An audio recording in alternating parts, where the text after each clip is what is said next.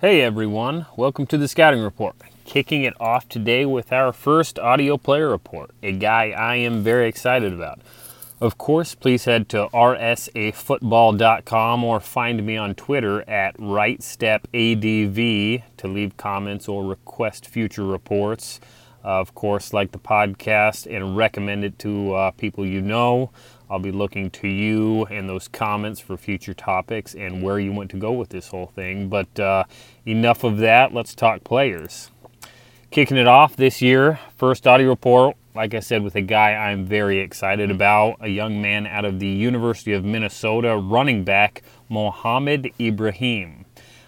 This is a player that, going back 2 full seasons, I was doing work on him. I'm surprised he's not in the NFL already on a roster carrying the load for somebody, but he chose to come back and then, of course, had an injury last year, so he is, I'm sure, preparing to carry a big load for that Golden Gopher offense here this fall. So with that, let's get into who is Mohamed Ibrahim. So, 3-star recruit out of Olney, Maryland, attended Our Lady of Good Counsel High School, was a 3-star prospect, like I said, generally a solid recruit, mostly middle-of-the-road type offers, small schools early on. Kentucky and Iowa as well as Minnesota came in. Definitely fits perfectly the type of running style you have at both those schools, and a little bit different spread offense here at Minnesota, but fits the bill nonetheless. He was a late commit, didn't commit until January of 2017, signed his letter of intent in February, and was on campus that fall. In today's world, certainly later with the period than we typically expect. Once on campus, he wore number 30 as a true freshman. He did not play that year, so we will never have to worry about that again. He's been number 24 since. He was the Offensive Scout Team Player of the Year. So from the moment he stepped onto campus, he has been doing good work.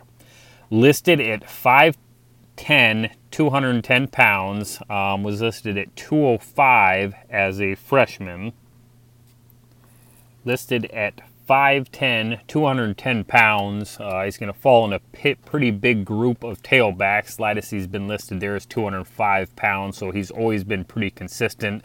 My guess is he will officially measure a little bit under that height, probably in the high 5'8", mid 5'9" range. Most programs will stretch those numbers as much as they can in the program. Not the most impressive on the hoof, body type wise, a little soft around the edges, has a little duck-footed walk to him, not a player you walk up on that is going to stick out to you, is thick in his thighs and his core, doesn't give you a ton of surface area to hit. You would expect the body composition to be improved for the fall season as it has a little bit each of the last couple of years. All 32 teams will be there to get eyes on him, so you can always expect players to make the steps needed. 2022 will be his 6th year on the Minnesota roster. There were some expectations he would declare for the NFL following the 2020 season due to the high load, the beating he's already taken, to the disappointment of both Golden Gopher fans and scouts across the NFL. He tore his Achilles tendon versus Ohio State in the season opener after just 49 carries. They were 49 very successful snaps. He had 30 for 163 in that game. For scouts that liked the player going into the season, it was great to see the production versus the best competition. But on the flip side of that, you could start to see some holes in that Ohio State defense. Then they ended up struggling in 2020 as a result. His career carry pattern is a little bit different, and production totals are different than what you expect for most college players, especially running backs. In his career, he has nearly 1,300 snaps played. Biggest chunk of those came in 2018 as a redshirt freshman. He was expected to be the third back that season in 2018 with both veterans Rodney Smith and Shannon Brooks ready to go on the roster. Early injuries to both those guys forced him into a leading role and primary role. Played 550 snaps that year, 202 carries, totaled 1,160 yards. That is a 5.7 yard average. He dropped down in 2019, 114 carries and 298 snaps. 5.3 yard average. Both Brooks and Adams got the starts that year, but when it was go time, short yardage down at the goal line, Mo was the guy in the backfield. In 2020, he was back up to 201 carries on 377 snaps, a 5.4 yard average that season. His career average, 5.5 yards per carry. That's going to check the box for a lot of old school football scouts as well as many in the analytics world. I've heard it over and over. The number to look for, 4 yards a carry, is the absolute minimum at the college level if you want to be a successful NFL running back, especially when you're playing at power conferences, Big Ten obviously being one of those. Analytics will want to see that efficiency as well, not a guy that's negative, and pops off a big one, which we see some of these speed backs do. His 5.5 yards with the high carry volume he'll have, certainly going to check that box. On the flip side, one of the biggest questions he will have to answer as he gets into the 2020 season and scouts do more and more work on him is his pass game ability. We all know the value of a 3-down back. It's a passing league. You've got to be able to do multiple things, whether it's protection, out of the backfield, screen game, splitting out wide. We see wide receivers becoming running backs. It's got to go both ways. Running backs have to be able to do some receiving. If he even wants to be drafted, early day 3, maybe sneak into day 2, he's going to have to do something in the pass game. He's got just 15 career catches. None of those came in the lone game of 2021. We'll talk more about the passing game as a whole as we get into his evaluation, but I would certainly expect Coach Fleck and that offense to get him more involved in the passing game in 2022. I would say that pretty much covers it for the background on Mohamed, so let's start to talk about what we see on film. First, jump into some of the highlights, things that as I'm walking away, what are going to be sticking in my mind. The first thing is going to be he is one of the best finishing runners that I have done in all my years of scouting, evaluating both college and pro running backs. This guy wants to finish through defenders. It makes him a huge asset on short yardage plays, down at the goal line. He's got 33 career rushing touchdowns. He finds the end zone. He knows how to convert short yardage. Just the mentality that this guy plays with. He wants to keep going. He looks for contact when he has to have it. He's not, going to shy away from it. And he is just, for being a 5'10", 210-pound back, he just is relentless, head down, always going forward. And like I said, that workhorse mentality. This guy shows up every week, keeps on taking the rock. He gets north of 30 carries multiple times. Rarely see that in the NFL, but this guy just is a workhorse. I also think he's a scheme versatile back. Power mentality, but he's got quick feet, he's got burst, he's going to be able to work in his own scheme as well. I don't think this guy should be checked off any lists as far as coaches wanting a specific back. On the weaknesses side, stuff he has to work on, stuff that teams are going to be poking holes and trying to find answers to. Can he take the next step? Like we said with the passing game, his ability to catch the football, run routes, operate in the passing game, 10 personnel sets in the NFL, split a tailback out, moving back in, dictate what a defense is doing, running backs being able to line in the slot, create matchups versus linebackers. Everybody's going to want to see it. What is he going to do if he splits out? How does he catch the ball? That is something he has to improve on this year if he wants to be a draft eligible considered player. Durability. Of course, he had the catastrophic Achilles this last year, but he has been durable. Missed a couple of early games in his career, but considering the sheer number of carries he's had, he has been healthy. We all know the limited shelf life of running backs, and if he wants to be drafted with as many carries as he's going to have, I would expect that number to be 700 by the time we get through this 2022 season. He's at 547 right now, so the ballpark of 150 to 200 is going to be where he's at.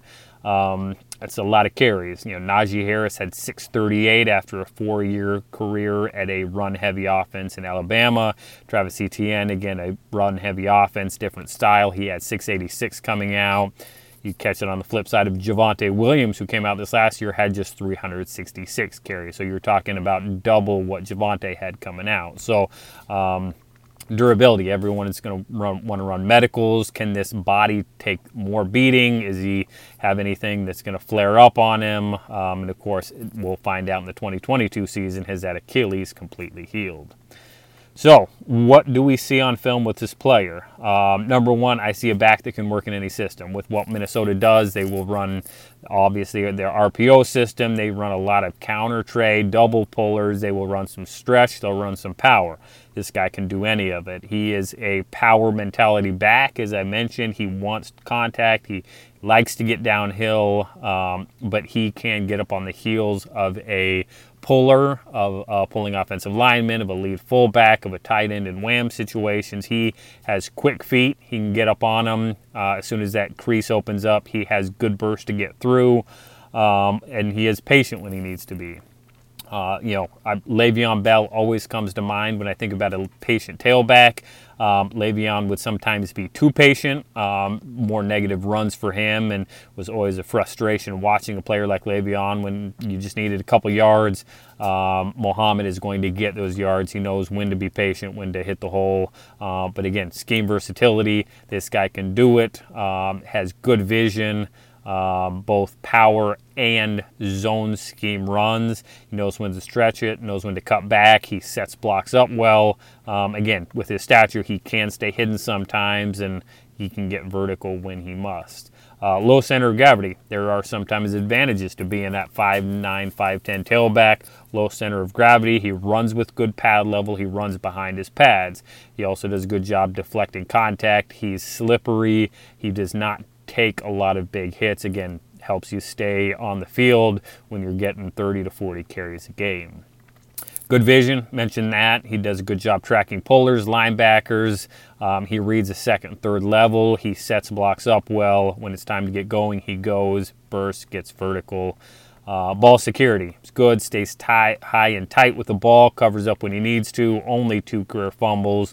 It's always good to point to that when you're liking a player and you want him on your team. Speed is just sufficient. This is not going to be a guy that you're consistently going to put back there and think about the home run threat. He'll rip you for a lot of 20-yard runs. Not going to run away from a lot of players, but he is going to constantly be moving the chains. You only need 10 for a first down. The game is changing a little bit. We'll see more and more power. We'll see more and more teams, committing to the run. This guy's going to be a guy that constantly helps you move the chains. Pass game needs work. I mean, we talked about it both in terms of what we need to see, but what you see on film in limited reps, it needs work. I would say he is just sufficient at this point in terms of his vision, sorting out protection, technique into striking. He's as a chip blocker. He typically throws elbows, throws flippers, doesn't always put himself in this best spot to help his tackles, to help guards. He can be late getting off fakes, will struggle due to his stature. He is small, as we talked about. He doesn't do enough to get in the way, get blitzers off the spot. Again, I am fully expecting all these things to be focus points for him, coming off the Achilles injury, stuff that they will try to showcase, but it does need improvement. Every bit of it, the blocking, the protection, hands out of the backfield, all of it needs work in the pass game. Those are questions he has to answer as he gets into the 2022 season. So, who are some of my player comparisons? Going back a few years, a guy named Rex Burkhead, guy out of Nebraska, really good, consistent special team performer, was a starting level running back for a number of years, not the go-to. You're not going to pencil him in as your number one, but you need a back that you can roll with for a while, that can take 15, 20, 25 carries. He's going to be able to do it. I think Mohamed is a little bit more explosive of a back than Rex was coming out. Rex had a little different running style. Both of them had a lack of vertical speed. I think at one point in Rex's career, I think his long run was about 17 yards, and that was coming off several 500-600-yard seasons. Rex was a much better pass game player, much more polished, screen game, protection. It was not always real pretty with Rex, but he got the job done. Mohamed, even if it's not pretty, he has to find a way to get it done. Another guy that comes to mind, C.J. Anderson, had some good years in zone offenses, stretching the field, stretching plays out to the sideline, good burst. C.J. a little bit bigger than Mo is, but I do think C.J. is a slightly smoother athlete. Mohamed does have more burst and hole in the crease. I think does make him a little bit more scheme versatile. So that's another good comparison. And then, like I mentioned before, Javonte Williams. Javonte had 2 good years at UNC before, really blowing it up in 2020. Climbed up the boards, had a good success in year 1 in the NFL. Javonte much more polished in the pass game, what UNC asked him to do. It will be very interesting to see if some of the same things that UNC did with Javonte are done with Mohamed to help him climb up boards a little bit. So we will see where everything ends up. So where do I ultimately see this player in the NFL? I do believe this is an NFL caliber tailback. As the NFL has gotten away in some situations from primary backs, number 1 backs, this guy is a starting running back by committee. This guy blows it out this year, is really impressive in the run game. I think his ceiling is still probably late 3rd round.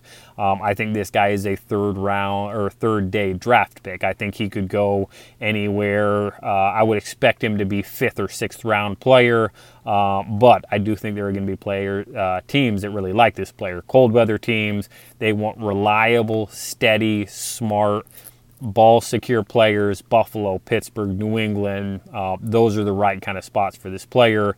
Should this season not go as expected, I think, medicals come back negative. He's not productive. Minnesota struggles as a team. This guy's going to struggle to find himself in the 7th round. It's going to be a big year for him if he doesn't test well, if he doesn't look good on the hoof, the production's not there, the pass game's not well. It's going to be tough for this player to get drafted. Still, I think he finds himself on an NFL roster at some point in time. But there you go. Mohamed Ibrahim, number 24 out of Minnesota. That is player number 1. Again, a guy I love. At the end of the day, this is a fun football player to watch, and I'm really excited to see how he does this year in an offense that lost a number of offensive linemen, but we'll see if he can get it going for Coach Fleck and the Golden Gophers. So, there you have it. Please head over to rsafootball.com or find me at RightStepADV on Twitter. Leave comments, notes. Let me know what you think. Let me know who you want to hear next. On Thursday, I will be releasing player number 2. We will flip over to the defensive side of the ball. It'll be a defensive lineman out of the University of Oregon. So like, share, subscribe, get ready. Podcast number 2 coming on Thursday. Thanks.